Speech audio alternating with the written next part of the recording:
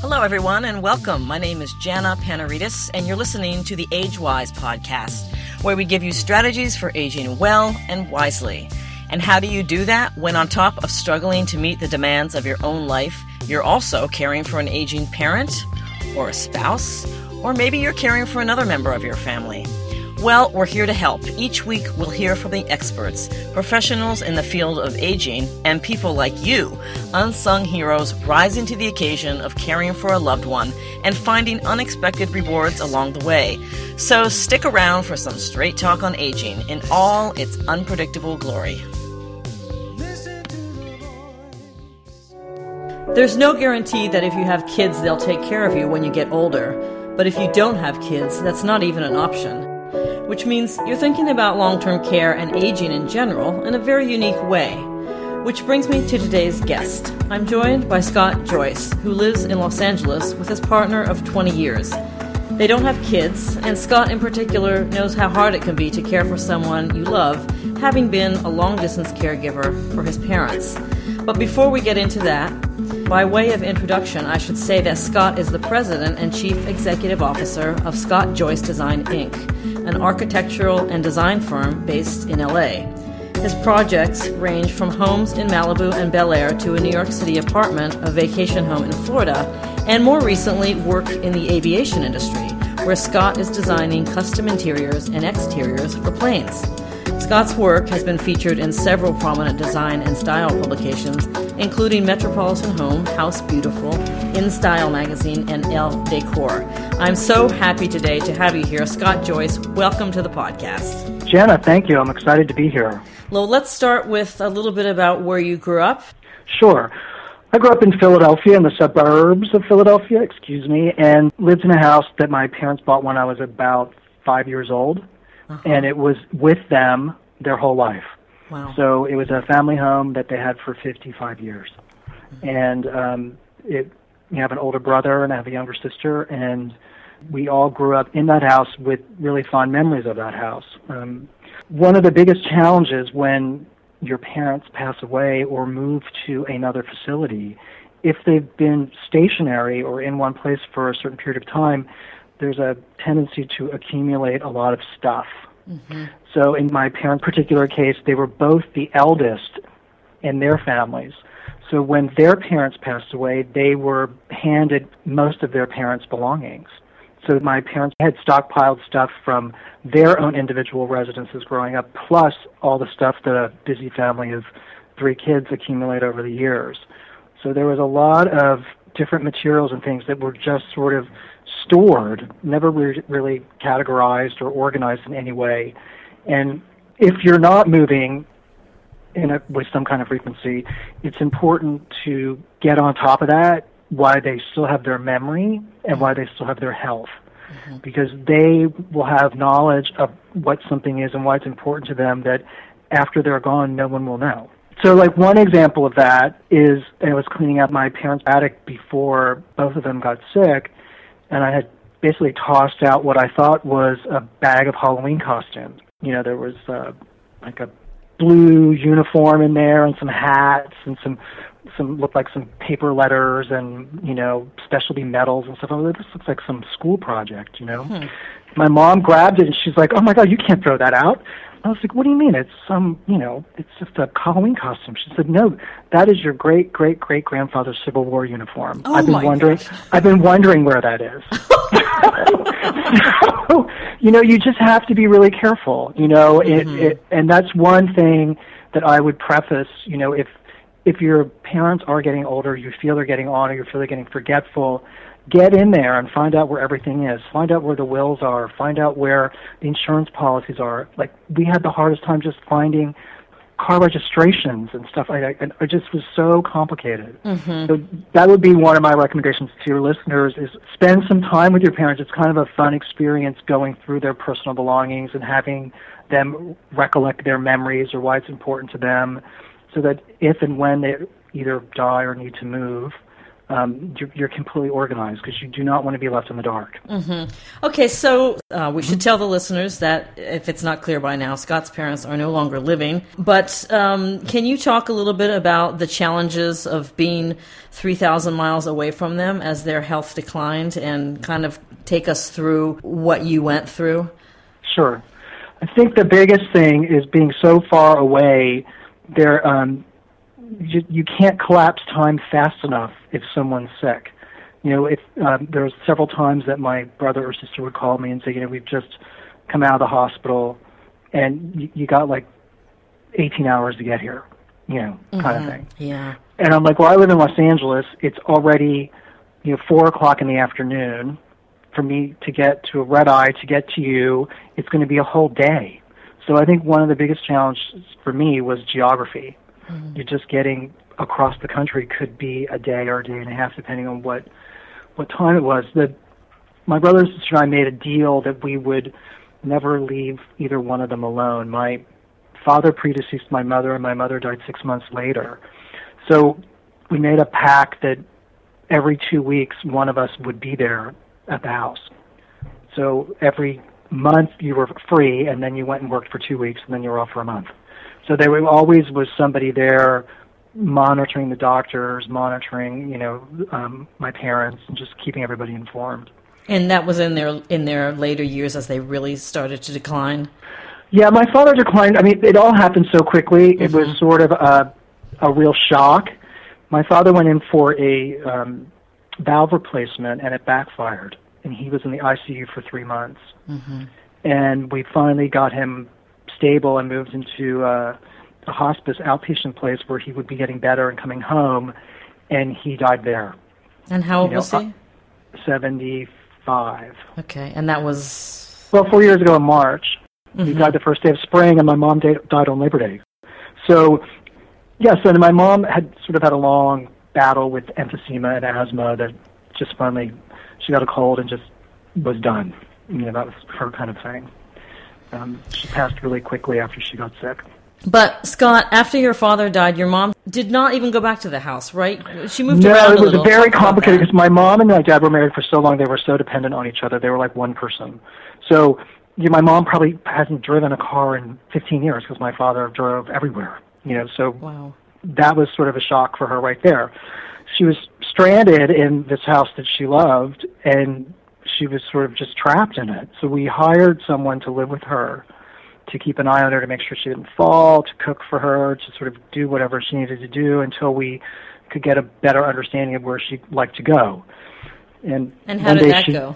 Well, it worked out okay. In the beginning, it's very hard to find somebody who has your parents' best interest at hand more than you. Mm-hmm. I mean, mm-hmm. It would have been easier for one of us to move in and look after her, but that was not possible. My brother lives in Atlanta, I live in Los Angeles, and my sister has a busy family in Westchester. Mm-hmm. So it just wasn't going to work that way. Did you go through an agency, or how did you find that person? Yeah, we interviewed through an agency, and we looked at several different candidates. We weren't looking for a nurse. We were looking for more of a person who could do driving, doctor's appointments, housekeeping, and cooking. 24/7. 24/7, and we kind of cleaned up my sister's old bedroom, and that woman moved into that bedroom, and she was there with my mom for probably maybe 6 or 7 weeks. Mm-hmm. And my mother called my sister and said, "Hi, I'd like to come for lunch." And my sister said, "Sure," and picked her up and brought her down. And my mom had, been actively doing her laundry or doing her bills or whatever. And she went to my sister's house for lunch, and after lunch was over, she said, I don't think I want to go home ever again. Oh, wow. Yeah, and moved into my sister's guest bedroom. What happened to the caregiver? She was released of her responsibilities. Yeah. Was she back at the house when your mother made that statement? Yeah, she was living there. My sister called the agency, and she was terminated. And the locks were changed, and my mother never went back to that house, ever, again. Wow. So she was with my sister for a month or so, and I think my sister went back and got some of her belongings, but my mom didn't go with her. And then my mom got a cold, and she just checked into the hospital, and then she quickly deteriorated there and moved right into hospice. So didn't she live in assisted living for a period of time? Never. No, we looked at assisted living right before my father had his surgery with the hope that we could get them both in there together. But one of the big drawbacks or one of the big conflicts with assisted living is you have to be able to walk through the front door. You're not allowed to come in an impaired condition. So my mom was having breathing problems at that point, and, if she was out for any length of time, she was in a wheelchair. So that we would have had to strengthen her up and get her through the interview and shove her through the door, and that wasn't going to work. And, my father's surgery took precedence, and they kind of got themselves all wrapped up in that, and then that just sort of backfired, and it turned out to be the worst year of everybody's life.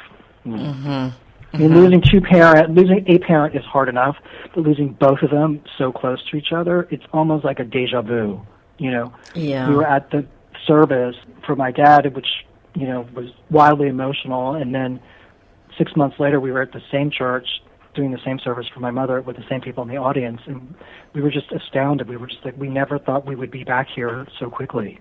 Yeah. Seeing all of you again, Right.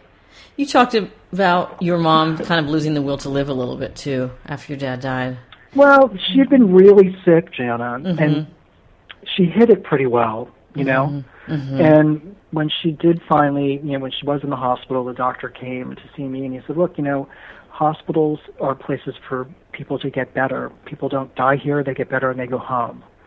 And he said, your mom's condition is probably one of the worst versions of that illness I've seen, and she's put up a really good fight. He said, but she's not going to get any better. And she was struggling at that point, and he said there are places that she can go who can make her more comfortable than we can here at the hospital. So I spoke to my mom about it, and she was like, yeah, let's go. I'm done. She said, I've been struggling with my breathing forever. It's so hard, and now your father's not here. Just make me comfortable, because she was really having a hard time. She's hooked up to oxygen and everything else. How hard was that for you to hear her say that?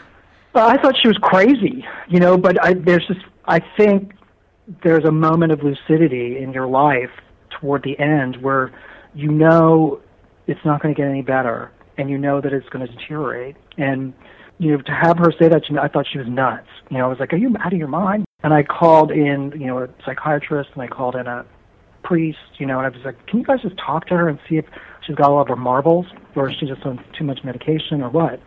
And they all came out, and they said, your mother is very sound mind, and she knows exactly what's going on, and the course of this cold is going to roll into pneumonia, and it's going to be harder and harder for her, and it's probably best to put her someplace where she can be comfortable.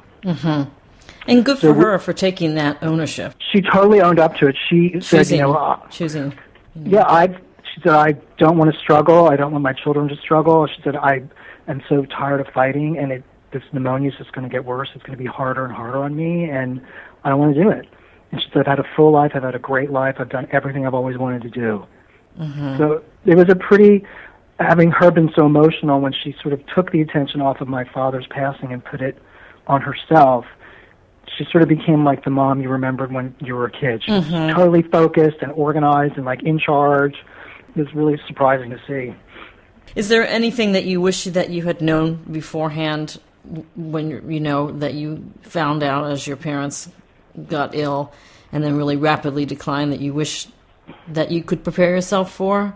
Is that emotionally, or is that more task-oriented? Well, both, actually. I think from an emotional point of view, if you have the wherewithal and the ability, it's really important and great to spend time with them when they're sick. You really get a sense of closure, and you can have conversations that maybe you've been reluctant to have throughout your life with them didn't want to hurt their feelings or whatever, but you can be really honest. When a person is in a position like that and they've got a very little amount of time left, they're incredibly open to almost anything you want to talk about. So that was something that every time we were cycling in every 2 weeks, I'd have a whole new list of questions remember in 5th grade when I was in Boy Scouts and you did this, or when I turned 16 and you bought me a miniature Matchbox car instead of a real car. And we just got it all out, And I think from a practical side, which most people don't know, is that when somebody does pass away, you need 12 original death certificates. You just need as many originals as you can get because they need to go everywhere. They need to go to insurance companies. They need to go to banks. And it has to be an original. It can't be a copy. And I didn't know that at all. And after my father died, we made the mistake of only getting a few, and then we had to go back and get more and more. And then with my mom, we just knew in advance to ask for 12 notarized copies. I know that your sister Wendy shouldered a large degree of the burden there. What was your sense of her involvement versus yours and your brother's? Yeah, I think there's a couple things there. I mean, there's a weird dynamic that happens in families when situations like that present themselves. And my sister was enormously close to both my parents, and she was the baby. So for all of her life, they were with her. But in terms of the number of years as a mature adult, it was less than my brother and myself. So, my brother had left the house when he was 18 to go to college. My sister was 12. So by the time he sort of moved on to his life, he got married at 23, my parents were still really young. They were like in their late 40s, early 50s. So my sister never was able, because of the time frame of their passing, so she was only on like the short side of being an adult with children with them. So it was a little harder for her because she was sort of more isolated. One of the things that we did do is move my mom and my dad both to a facility that was close to my sister's so that she could peek in on them every day and keep track of them. My dad was in the rehab facility and my mom was in a hospice facility, and both of them were around the corner from where my sister lived, so she could check in on them. But I think whoever is left living locally or whoever is the youngest, a big chunk of the responsibility lands on their shoulders. It can, yeah. Yeah. Then the other side of that is when they did pass, the next round of responsibilities, the planning of the services, any kind of obituaries, and then sort of executoring of the estate. My sister did none of that. So that was handled by my brother and I. So when you look at it in the big picture, it may look like a lot of burden on her for a period of time, but there were other things that she was exempt from that sort of burdened us. I remember at your mom's funeral, you said to the gathered, and it was so touching because to have to do that 6 months after you lost your dad, that was just so touching. But I remember you said, we're orphans now. Yeah. About you and your siblings. Yeah. And you and your partner don't have kids, so now you're really on your own. Do you worry about who will be there to care for you? Sure, absolutely. I think what I meant from that orphan comment is that it really is just myself and my partner now. You're completely unmoored from your parents. They're gone. My siblings have children, so, they've got an active family life. And, Wayne and I talk a lot about, when we get older, who's going to take care of us and how's that going to work? And I think one thing is that people in our generation have started to take care of themselves better. We have access to health care earlier. We're able to nip things in the bud in a way that we couldn't before. And in addition to that, I live in a climate where I'm forced to be active every day. If I lived in Maine where I couldn't be outside for 6 months of the year, I'd be parked in front of the TV eating and just doing nothing, no physical activity. So the goal for us is to stay as active as possible and as healthy as possible for as long as possible. And we may not always be doing our high-stress jobs, but we always will have some kind of work, whether or not it's a volunteer work or some kind of smaller job. That's really what's going to have to happen. And at some point, we're looking into long-term care policies, which we're starting to look at now. I'm 52 years old and Wayne's 53. So we're looking at getting those in place so that if one of us does get sick, there's the financial wherewithal to handle that. Because it's not like I have a son or a daughter who can come in and take us in or let us move into their house. Well, you could always have somebody come to the house, too. Yeah, I could hire someone like we did for my mom and have them move in. Sure. Sure. Do you have legal documents in place? Yes, we have all of our legal documents in place regarding trust agreements and executors and termination of life documents. It's all in there.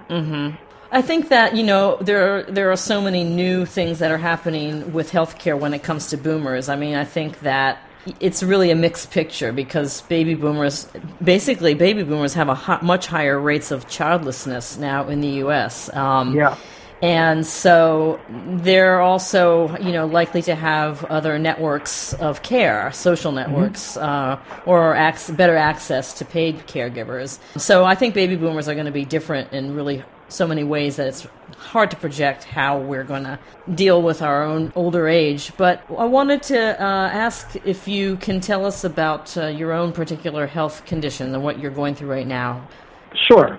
I have something called Meniere's disease, which is a degenerative inner ear disease that affects your hearing and your balance. And it manifests itself mostly with extreme attacks of vertigo and sort of loss of hearing.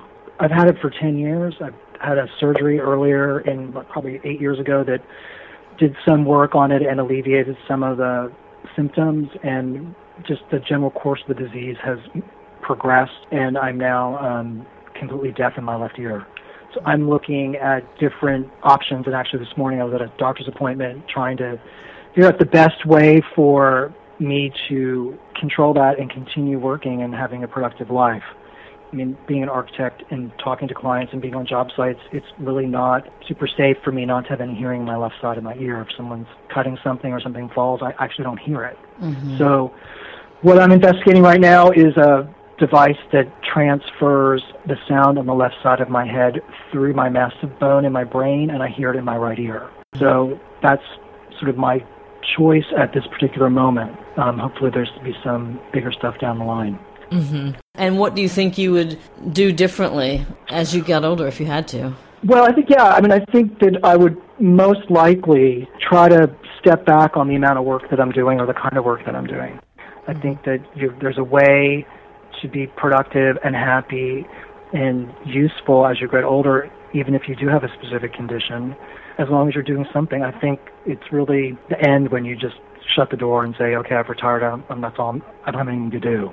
You're not accountable anywhere. So for me, and both Wayne, we just want to continue to be as active as we can, even if it's in a smaller way. Has he had any health issues that you guys have had to deal with? No. Yeah, no, not at all. And what about his parents?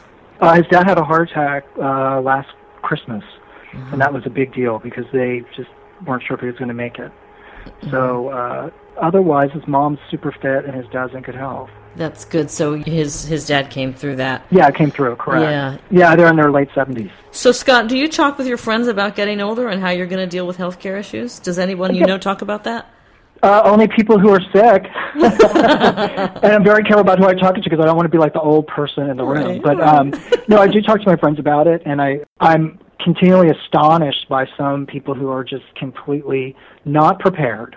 You know, there is no legal document in place for someone to take care of them or to deal with their end-of-life issues or have access to them or have... It's just astounding when you're like, oh, I guess we should really do that, huh? It's like, well, you guys are 52 years old. Yeah, of course you should. So in some ways, I try to educate my friends a little bit. You know, and they're like, well, what did you guys do? And we tell them what we did, and they're like, oh, yeah, we probably should do that. Well, you live in a place where people don't really like to talk about aging. Oh, no, they do everything they can to prevent it. At least physically, yeah. Right. Do you think that being gay has forced you also to kind of look at the whole picture differently in terms of taking care of yourself? Yeah, I think that, and it's probably not true of the current generation of gay people, but obviously the older generation, my generation, I mean, we were sort of isolated. We had to take care of ourselves from a very early point on in our lives. I mean, in my history, there was, when I was 18 years old, Rock Hudson died from AIDS. Right. And everything was extremely scary. You know, could you touch somebody and die? You know, if somebody kissed you, would you die? You know, all this back and forth. And I cared for my best friend who died from AIDS. And that was really a brutal experience when you're 23 or 25 years old. It's just very difficult to witness and be a part of. But I think, you know, part of the whole gay lifestyle, gayness, or whatever you want to call it, is that you always sort of constructed your own world, you know, mostly as a way of protecting yourself, and secondly, as a way of just coping in a world that's a little different than who you are. I think that's changed now, but it makes you very self-reliant. And I think that that's a really important point, is that because of that time alone and because of the horrors of the AIDS crisis, I'm extremely self-reliant and super willing to do my own work and find out what I need to get. Very proactive. Yeah, people have. Well, at that time, if you could find the right doctor, you could get the right medication and you could live another month. And you just had to keep pushing. So I think that's the only difference. Some of my straight friends just seem a little more complacent about it. Oh, well, so-and-so will take care of it, or oh, she'll figure it out, or he'll figure it out. Mm-hmm. And probably going through the experience of caring for someone with AIDS prepared you in a way for your parents. I mean, I don't know, maybe that's a stretch, but it's... It's totally, because he was an integrated part of our family. He was like yet another sibling, and caring for him to the very end gave me insight into what the procedure was and what the process was. Like for my father, he had become brain dead after what would look like a massive stroke or a heart attack right after they gave him a shower. And, I kind of knew what those signs looked like because it had happened to a friend before. So I was able to call the doctor and say, look, he's not responding, right? And he can't hear us. He's like, yeah, his body's just moving because his nervous system is active. That's all that's happening. Wow. So I was actually the one who turned off that piece of equipment. So, I mean, those kinds of experiences, and if you talk to people who are like nurses or caregivers or people who've been through just, nonstop experiences of trauma, there's a logical way to assess the situation that's not emotionally connected, if that makes any sense. Right, yeah, absolutely. Right, it does make sense. How do you think that we talk about aging in this country, if we talk about it at all? We only talk about it in terms of healthcare. We never really talk about who's going to take care of all these baby boomers. I mean, I guess part of that is a lot of these younger kids or their children, are struggling economically or in the workplace and have in fact moved home, so that they've got not only pursuing their own careers but also watching their parents aging and stepping in and helping out at home. That might be a good thing. I mean, it's unfortunate the economy's not so great for them that they can't go out and have their own house and their own life and everything else. But it might be a good thing because it could maybe bring families closer together and back into under one roof. And into a greater cultural awareness of the need to take care of each other. Yeah. So listen, I don't want to keep you for too much longer on the phone. Is there anything else that you want to talk about or advice that you can give to listeners? No, I just think what you're doing is great. I think that, the book that you've written and the time that you've spent sort of getting the message out is really helpful. And you can never have enough ammunition when the time comes. So thanks for all your work. Okay, thanks. Scott Joyce, he's president and chief executive officer of Scott Joyce Design. And if you're not familiar with his work, treat yourself to his website, Scott Joyce Design Inc.